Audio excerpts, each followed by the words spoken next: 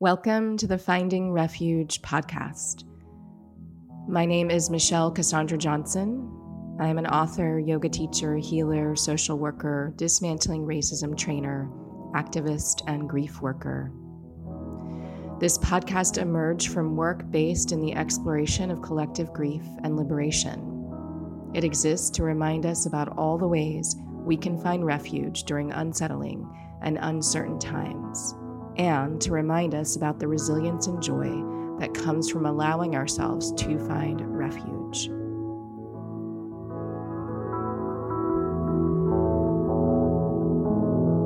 Hello, friends. Welcome to the final episode of Finding Refuge. I know, you've been waiting for this episode for quite some time. The truth is, I was having a lot of trouble trying to figure out what to say and what to offer. And as you listen to this episode, it's likely you'll hear why I was having some trouble figuring out what to say and what to offer. I want to take a moment to thank all of you for supporting the podcast, sharing it with your friends, listening to it, sending sweet love notes my way about how this podcast has affected you over the last almost year.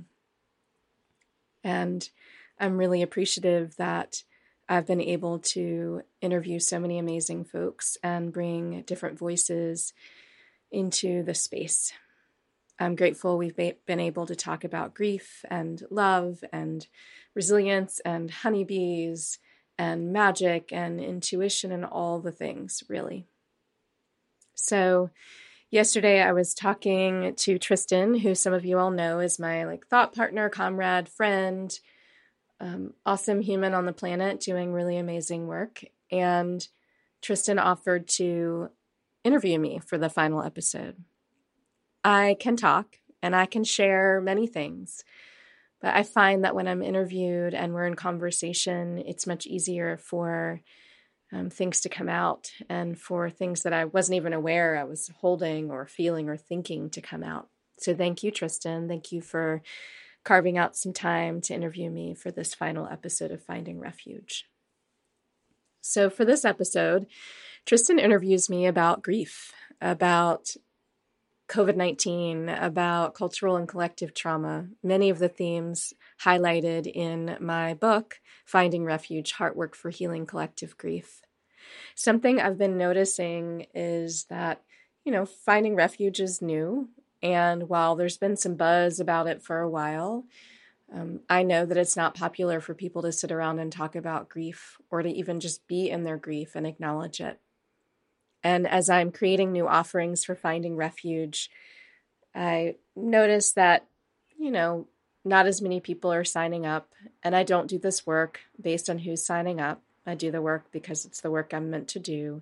But I've noticed, I wonder if bridging into a conversation about grief and holding it so that we can get free and be free, if this transition will be challenging.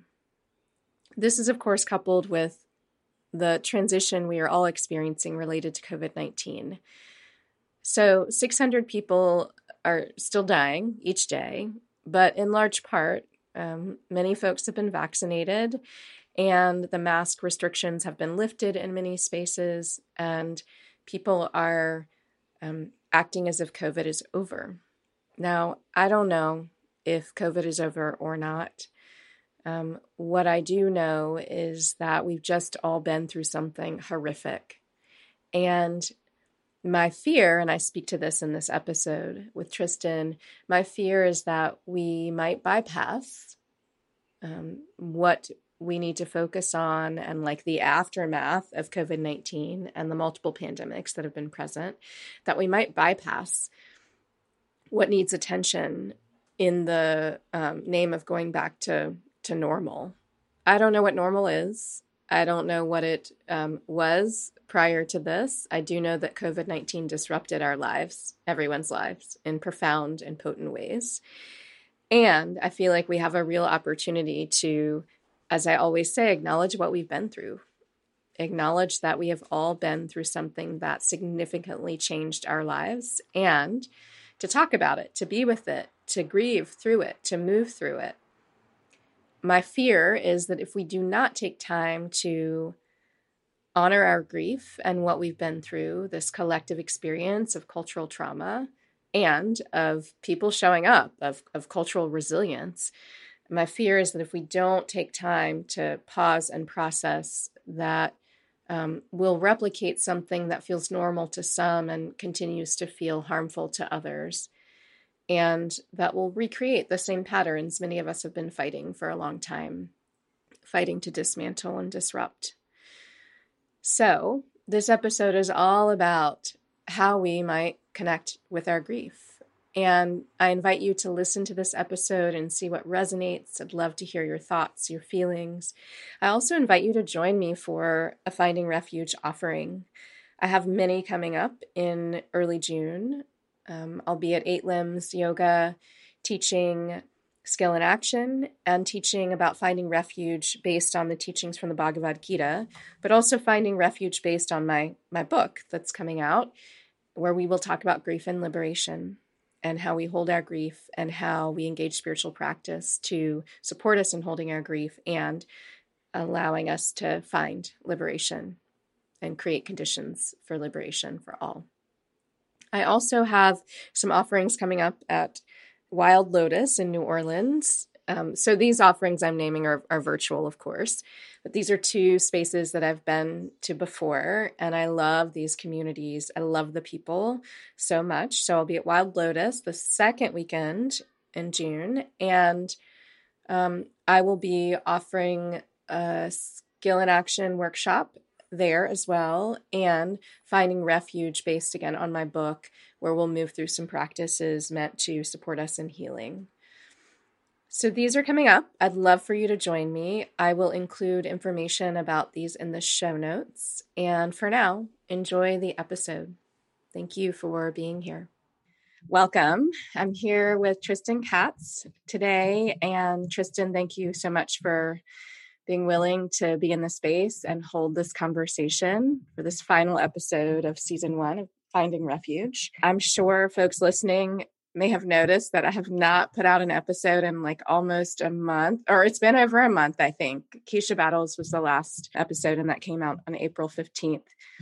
And with the podcast and social media, I've been feeling quieter, and I think in part because of my work and role in the world and the wellness industry and healing industry, I feel like sometimes there's pressure for me to say things, and I don't exactly know what to say because I'm processing what's going on, and it can take me time to process as well, right? And then go outward. So I think that's what's been happening for me, and we're also in a transition, so I think that's part of it too. And I'm happy to be here today. And I actually recorded an episode where I was just talking and I didn't like it at all. And then Tristan and I, we met yesterday and talked about this podcast and the final episode.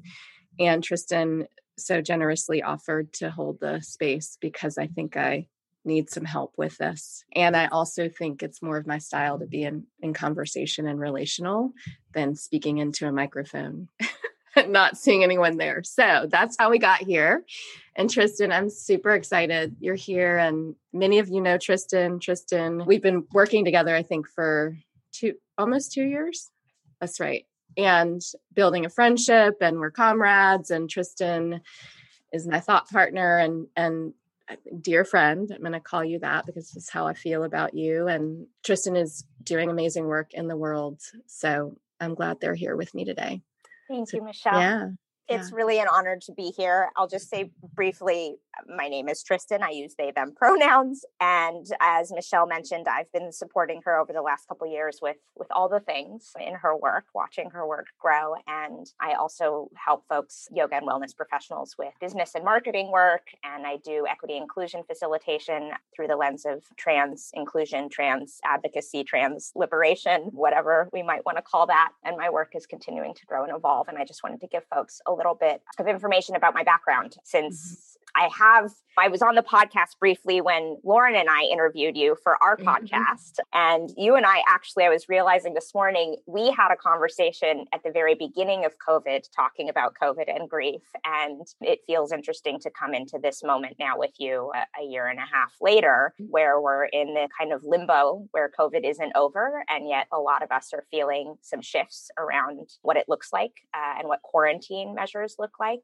So anyways, all of that to say, it's really a joy and pleasure and honor to be here and hold the space for the conversation as much as I can. I would love to hear, Michelle, if you could talk about what you're feeling or witnessing in students in the energetic field, whatever that might look like for you, what you're observing collectively around this moment relating to COVID. And specifically, since Finding Refuge is so much about holding our grief and actually tending to our grief, if you could talk about what you're witnessing or feeling relating to grief in this moment as well, I would love to hear that too.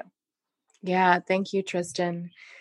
I was thinking about this last night. I knew we were going to have this conversation today. And part of me, I am joyful that things are shifting. And so I can witness that. And I'm also worried and concerned that people have gone back to normal, whatever that is. I don't know what that is.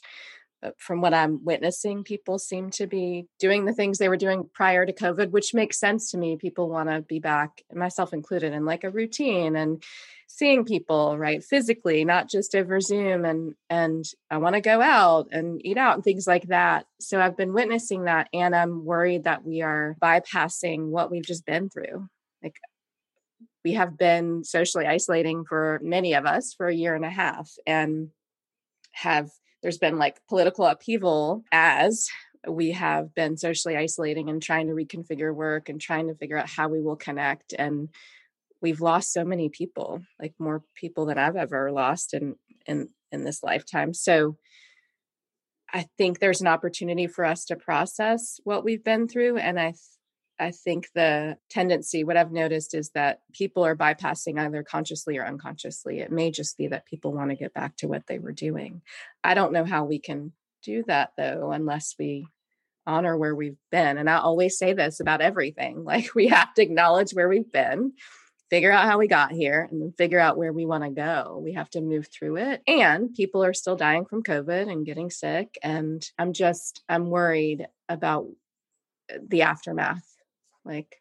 And we're still in it, but it's different and not as intense. But we've all been through this experience of trauma and having to be a different way. So joyful.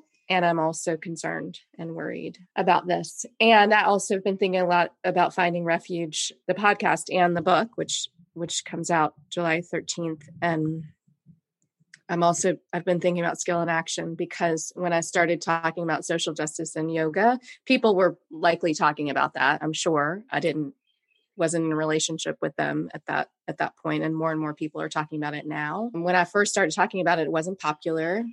Like, I'd have 5 people in my workshop, right? It wasn't the center of the conversation around what needed to shift in the industry of yoga and wellness. And I feel the same way about Finding Refuge. Like, people don't want to grieve.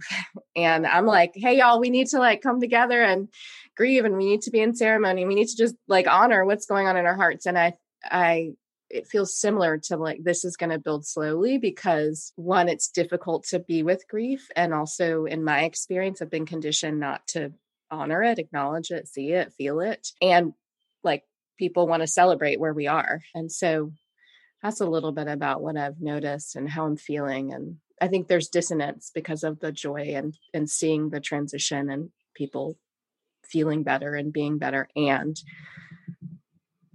I just know we're going to create more trauma if we don't say, like, we just went through something horrific.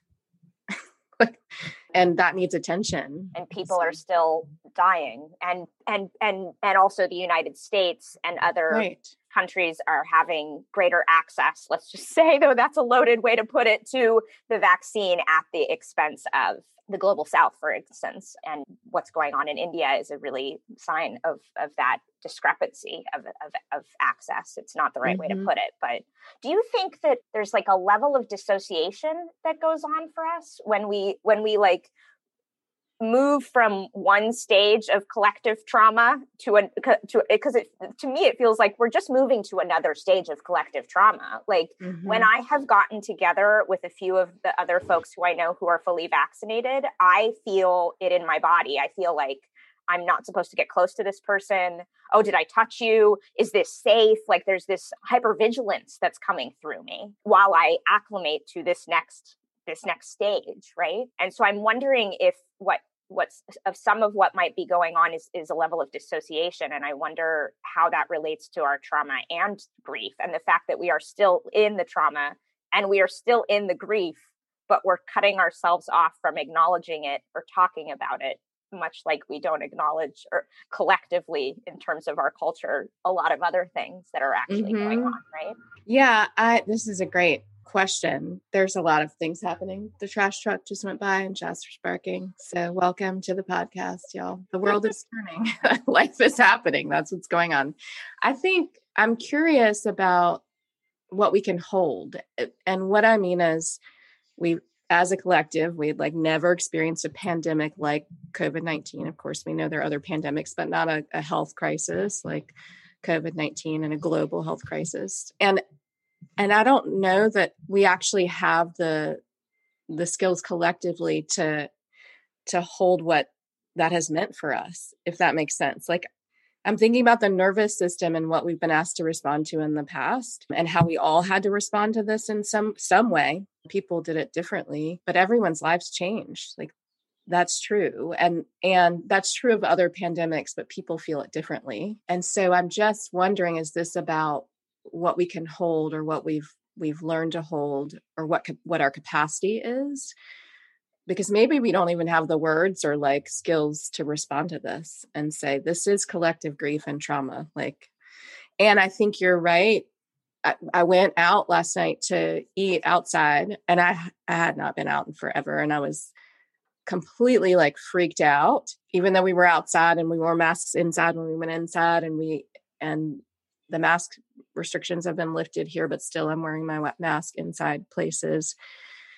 And I was like, how are people going to socialize and relate? Like I'm feeling a level of anxiety just by being out eating, which is something I would do normally, like a lot prior to COVID. And so I do think that's a level of trauma that people may not actually understand is going on. Like some of us may, because we're thinking about it, but like the culture hasn't created a space for us to have the conversation. It said, okay, COVID's over. Now let's feel better. That's how I'm experiencing it. I'm like, well, COVID's not over and we haven't healed. So this is going to create more trauma. And I think about children, like children who went to school the last year, children who didn't go to school, children who were told to wear their masks, children who were told not to wear their masks. Like, what is this going to do to the generation that's coming up now? I can't imagine what it, Anna is in my life. This is my partner's daughter and she's almost 10. And she was homeschooled over the last year. And I've been thinking a lot about, she mainly socialized with adults over the last year. Like we were her friends, not children her age, right? Or people her age. And she wasn't in school in a regular routine and she had to wear a mask all of the time. What does that do to the psyche is what I'm wondering about. And that's going to create its own trauma. Like, are children going to have OCD? Are they going to be concerned about connecting with people or touching people? And I don't want to catastrophize this, but it was like a catastrophe though. I'm not. This is what happened. And so I think, yes, we're dissociating because I'm not sure we have the capacity to respond. And if given the choice between like, I'm going to go celebrate and act like things are normal versus I'm going to sit with this trauma and talk about it like we are now, most people are going to be like, I'm going to go act like this thing didn't happen. Yeah. And people like me are like, well, great. And hold up. It did. So let's be in it enough. It's not that I want people to sit around and grieve and be in that pain forever, but there was a lot of suffering. And I want people to acknowledge that. Like the suffering they experienced, the suffering we experienced, which this culture is not, dominant culture doesn't really condition us to be with suffering. It says avoid it, distract, capitalism, distract. This will make you feel better. Going to spend money will make you feel better. And I understand that's what's happening. And this is why I'm worried. am just Yeah. concerned. As you're talking, I'm feeling grief move through my body, particularly in relationship to in-person asana experiences, which Yeah. I've had many layers of grief throughout the last year and a half, but missing in-person yoga is like one of the key components of my grief. Like, I've missed it so hard. My physical practice has not been what it was pre-COVID because I miss being and moving with other bodies in a room. And when I think about where we are and how it's not over, one of the clear ways that I understand that for me is because I'm still not planning to go take a yoga class in person. Like, it's still all on Zoom for me. I know people are teaching in person and wearing masks and limiting class sizes, but I'm not ready for that kind of experience yet because I still feel traumatized. Right. And so to me, it's like it's just such an odd moment, and I feel like my brain wants to be either or with it. Like, it's over, I'm vaccinated, I can go out to a restaurant and eat a meal. But the reality is, I still don't know when I'm going to go practice yoga, or when I'm going to go on a yoga retreat, or what the next few months look like, what the rest of the year looks like. So it's not over, right? As we're talking about. And I wonder if you can speak, because the other thing that's coming through me then is like, oh, white supremacy, here we are again, right? Like white supremacy, capitalism these systems want us to go back to normal, to forget, to disconnect from what we're experiencing. And we crave that as humans because being with the discomfort is so hard. I wonder if you could speak to that a little bit more, like specifically, and also considering like we've also witnessed in the last several months a lot of violence that's rooted in white supremacy, and then it feels like the news cycle moves on to either more violence or something else, and we collectively stop talking about the names of folks who have been murdered, whose lives have been lost, just like we're doing with those who have been lost from COVID. Yeah, I appreciate your thoughts and feelings in this question. And it's May 21st today. So we're coming up on the anniversary of George Floyd's murder, which is May 25th, which of course happened in the beginning or sort of earlier phases of COVID and our experience with it. And I've been thinking about how many people seem to wake up in that moment. And I'm curious to know what happened. Like, where are the people that were so horrified and infuriated and activated? I'm sure they're in spaces, and there are less folks showing up in the spaces I'm in. And I'll say, and be specific, less white-bodied folks showing up for this work of dismantling white supremacy and dismantling oppression. And it's very similar. I mean, you name this to what's happening with COVID, although that's quite an old pattern, which I'm sure is tied to this pattern and how we're responding to COVID too. For something to happen and then we deny it and forget or pretend it didn't. And then it happens again and we go through this cycle. When George Floyd was murdered, it seemed like perhaps because of COVID and the way our nervous systems had been reconfigured, that was witnessed in a different way. I don't know. I mean, it was, I didn't watch the video. I won't do that, but I saw an image by accident. I just think there's something that happened in that moment that like shifted consciousness in a way that I had not experienced before and we had not experienced. So we can continue these patterns of denial and forgetting, and the cycle will repeat itself. So we have an opportunity to like show up and sustain our work and our practice and our presence to what's going on, or we can distract in the name of things having gone back to normal. So many people talked about how things were not what is normal. And for many people, they weren't having an experience of being able to go out to eat. They were an essential worker at the grocery store checking out my groceries, right? They weren't like, I have a ton of privilege related to that. They couldn't reconfigure their work to work on the computer and be on Zoom all the time. They didn't have a computer or a home right. It's like, that was some people's normal, but the normal we're going back to is like the normal connected to privilege and even the capacity to like go back to normal. And I have feelings about it because I I think what feels important to me is being able to, I say this a lot, hold multiple truths, but like multiple experiences. Like this is my normal and that's not everyone's normal, right? And what does it look like to hold that? And then what does that call us into? So that was kind of a long answer. And I think to your point, I think we have replicated the system of white supremacy in the wake of George Floyd's murder. Black people kept being murdered by the police. It didn't stop. But folks' ability, this has to do with what I said earlier, to hold what's happening, I think we have to build that muscle. I just think when you know me, so you know I say this, or we'll keep doing it. Like we'll just keep doing the same thing. I mean, as we're talking, I'm really reflecting on the way that the work of Finding Refuge and this book that is about to be available really complements, and to me is almost like a tie-in to the work of Skill in Action. Like we can't do the work of Skill in Action, that the work that we're invited to do through that lens, without also tending to this other part of this process of holding the grief, of turning towards the grief, of finding ways to be with the grief individually and collectively. And you said folks aren't showing up, and a lot of white folks aren't showing up in your workshops like they were in summer of 2020. And we're also witnessing less buzz and less attraction or interest in the new Finding Refuge offerings you're putting out into the world, which is ironic because we need that work now in a unique way. And yet, for whatever reason, for all the reasons we've been saying, and because Finding Refuge isn't as, quote, known as Skill in Action, I wonder if I was listening to Resmaa Menakem on a podcast, an old one, and he was saying that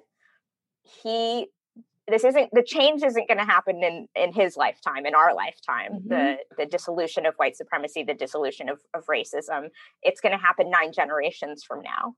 I wonder if you could talk to the fact that we have to do this work now in this moment, both for our tending to ourselves and what we're currently experiencing, and we're not going to see the change. Like it's hard for me to stay. I'm committed to questioning my biases, and I'm committed to being in this practice. And every now and then I brush up against a sense of hopelessness. And I wonder if you could talk to hopelessness and the feeling of feeling like defeated and still staying engaged. Mm-hmm. Yeah. Yes. Because this is familiar to me, this hope, holding that, and feeling despair is often how I talk about it, or heartbreak.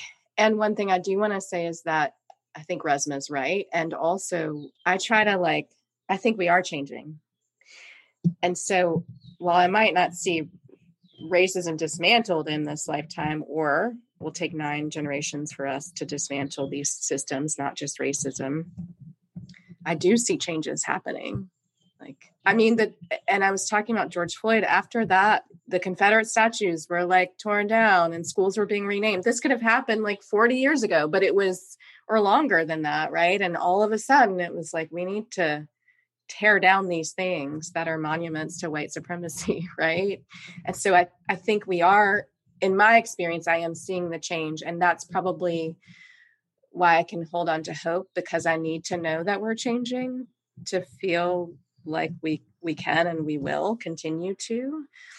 And what I always say is that I'm in spaces with people, like in this space with you now, and in spaces with folks who want to be in these conversations, who want to do the work, who want to practice, who want to be honest about what is going on, who may be confused about what's going on, but are showing up anyway. And that gives me hope. If I did not have access to people who cared about similar things and the collective in the way I do, I think I would feel more despair. So it's really community that I'm with in all the different spaces that are as upset as I am about what's going on and willing to reimagine what's possible. And I have so many comrades like that. And that's what gives me hope. Mm. And just the small, I can see we're doing magic right now, right? This is part of the change. I'm not saying that to be an ego. I'm saying that because it feels true. We're uplifting a conversation And we're also doing in community, because when I tried to speak into the mic on my own, I was like, I don't know what to say. And then you were like, hey, can I help you? Right? That gives me hope too. Like just witnessing that I can offer something in this moment. So there's like the micro, although that feels macro to me, and the macro where I see this happen. So I agree with Resmaa, and I also hold on to this reality that I see people changing all the time. And I'm trying to change too. I am changing. So that gives me hope as well. I think I have 2 more questions. Thank you for asking questions. So good. My pleasure. One is better. One is a little like, I don't know that I've heard you speak to this directly. And I mean, if you don't want to answer it now, please feel free to say that. But I feel inclined to ask if you consider yourself an abolitionist in this moment. Like when I think about the change that needs to happen in the United States, and I've been sitting with this over the last year and learning more about what the term means and understanding the difference between the call to defund the police and then the call to abolish the police, and where both of these calls are coming from. And I'm just curious to hear your thoughts, if you'd be willing to share. It feels like such a radical thing to ask you. And so I'm just noting that, like, I'm noticing some discomfort on my part in asking. Yeah. I think so. I love that you asked this question. I haven't thought about it very much, because I haven't thought about myself as an abolitionist in that way. But in the like sort of energetic and spiritual, and knowing there's something bigger than what is happening, and I can like attend to what is happening, and I'm offering tools that are about healing. You know, that kind of work as an abolitionist, that feels resonant. And obviously calling for systems to shift and be dismantled and torn down. Like I'm doing that, but I do it in these really interesting ways, which you're aware. I do it in the direct, like, this is what it means to dismantle these systems. And this is what it means to leverage your privilege. And this is what it means to get out of the way.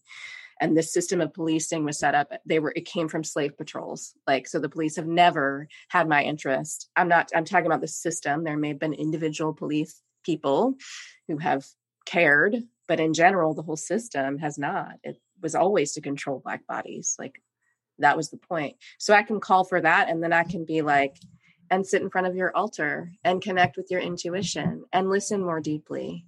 Right. And remember our interconnectedness and connect with nature. That feels like abolitionist practice too. So I'm going to sit with him more, but that's my answer. Like, yes. In the way I just described, it's like a holistic way of, you can look at the systemic and also what's going on spiritually and emotionally and physically and mentally in the collective, what's happening energetically that I may not understand, but no, there's something there, like that kind of work and practice. Okay, that's a good tie-in for my last question, which is, I feel like we have to close out by inviting you to share how you're caring for yourself in this moment, how you're holding grief when it arises for you, and what ways you're connecting with all of it, right?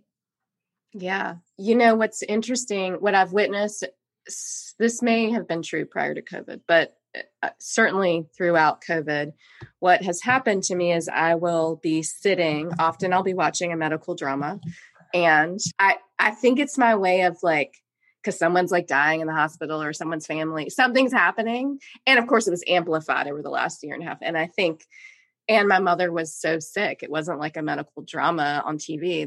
I went through that like right as COVID we knew it was here. So I like watch these medical dramas and I will sob, and I like all of a sudden out of nowhere. And I think it's my way of being like, I connect with the emotion and the sadness, and I know it's happening, but there's something about witnessing in that way that like allows me to feel not only my grief, but like all the grief. And then I'm like sobbing and asking why things are happening.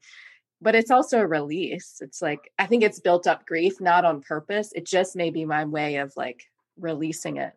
That's one way I release it, is like deep, like wails and sobbing, and these medical dramas seem to bring that on. But, you know, who knows? But I think that's helpful that I know that, because it's happened at least 5 times in that way. And at first when it happened, I was like, why am I crying like this. This is not, I'm fine. And I realized I was responding to all the grief because I'm highly sensitive. And I also know I hold space a lot for other people. And so I think it's a big release because I've like been in space every night, holding it for folks, or every day. Jasper just barked. So I am spending time with my beloved furry being, Jasper, who is so sweet and is so happy that I've been at home and does not want me to go anywhere ever again unless he is with me. And I just got chickens a couple weeks ago, and they're hilarious. They make me laugh, and they're really smart, and it's really fun to watch them. And to be like, I go up to the coop or the run, and like they come up to me and we're having this exchange, right? We're in relationship. And I think that's cool to be in relationship in that way and nurture them and watch them grow. And then I have bees as well, which are next to the chickens. So I'm watching them. I'm going to go in the hives today, and I watch them all the time. And one hive, Sting, which is the oldest hive and thriving, you can hear them before you actually get to the hive. So I love that buzzing sound and the vibration. Their vibration is really strong, and you can smell the honey at nighttime. It's really cool. Like, you don't even have to be very close to the hive, and you can smell the honey in the air. And so nature is, and remembering my relations, as Francis Weller talked about, finding refuge, is how I'm taking care of myself. And spending time with Charles, my partner, and Anna June, who is my friend, and she's very intuitive, and we pull cards every time we're together. She wants to pull cards from a divination deck. And so we do pull cards and do magic. And she has an altar actually in this room I'm in right now. So these are the things I'm doing in addition to my like daily prayer, meditation, ancestor work that I do. So thanks for asking. Yeah, thank you for sharing. Do you want to say anything about looking back on Finding Refuge season 1 and looking forward to Finding Refuge season 2? Yeah, season 1, I'm very grateful for everyone who said yes to showing up, because like Finding Refuge workshops or like the book, it's like I invited people to show up and talk about grief and resilience and how they were relating to the moment, which is medicine, but also it takes people time to get used to this kind of medicine that I tend to offer. So I'm grateful. And I feel like I heard from a lot of different people and perspectives and identities, and more of that on season 2 will happen. And I'm excited to interview a lot of folks. I know that I'm going to interview Lama Rod Owens and my dear friend Shakira Bethay and Onika Mays and my friend Ashley Williams and several other people. So I'm excited about hearing different voices in this space. And I've really enjoyed being in conversation. I was going to say interviewing, which it can feel like that, but being in conversation with folks. And my background as a therapist, I think, has helped me with that, because I keep hearing like, oh, that's a good question. Or, oh, I didn't, like I'm listening and I'm not always asking the same questions, and I'm going where they go. And it's an intuitive process that's happening. And it's been fun because I'm offering intuitive healing work, and I'm not a therapist anymore. And so it's nice to be in space with folks in this intimate way, and to be a guide and ask questions and have them discover things that they didn't know or remember about their experience or themselves. So that's been fun, which is why I'm so grateful you said you offered to interview me today and be in conversation, because I think things come out when I'm in conversation that don't when I'm just like me saying something. That's powerful too, but it's different for me, the process. So thank you so much. It was my pleasure. I've gotten so much, as I've shared with you, out of the Finding Refuge podcast of the first season, and have looked forward to every episode, have listened to every episode. And I know that it's really touching a lot of people, the way that you're holding these conversations and the folks that you're inviting in for them. And it's been a pleasure to join you for the last episode of season 1. I know, how sweet that this happened in this way. I know. This is what we were waiting for. I think it was like, even when I recorded the other one, I was like, I do not like this, but I'll put it out, but I don't like it. So we're not putting it out. We're going to put this out in the world. And thank you, Tristan. Yeah, my pleasure. Thank you so much for taking time to listen to the final episode of season 1 of the Finding Refuge podcast. I am so honored to share space with you all.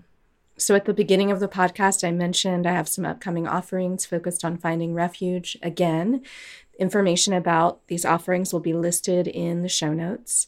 And you can pre-order Finding Refuge, Heartwork for Healing Collective Grief. Yay. Y'all, I'm so excited about this book. I feel like it's so much of what we need right now, and I cannot wait to share it with the world. So I'll include a link in the show notes to the pre-order page for Finding Refuge. If you want to check it out now, you can go to finding-refuge.com and you'll see a page where you can order the book. You can enter your order information, your order number, and the place you ordered the book from. And you have access to some pre-order incentives, which include 3 asana and meditation practices, as well as a 40-day Finding Refuge sadhana. The sadhana actually began earlier this month, but you can move through it. It's self-paced, so at your own pace. And I hope that you pre-order the book and cannot wait to be in conversation with you about it.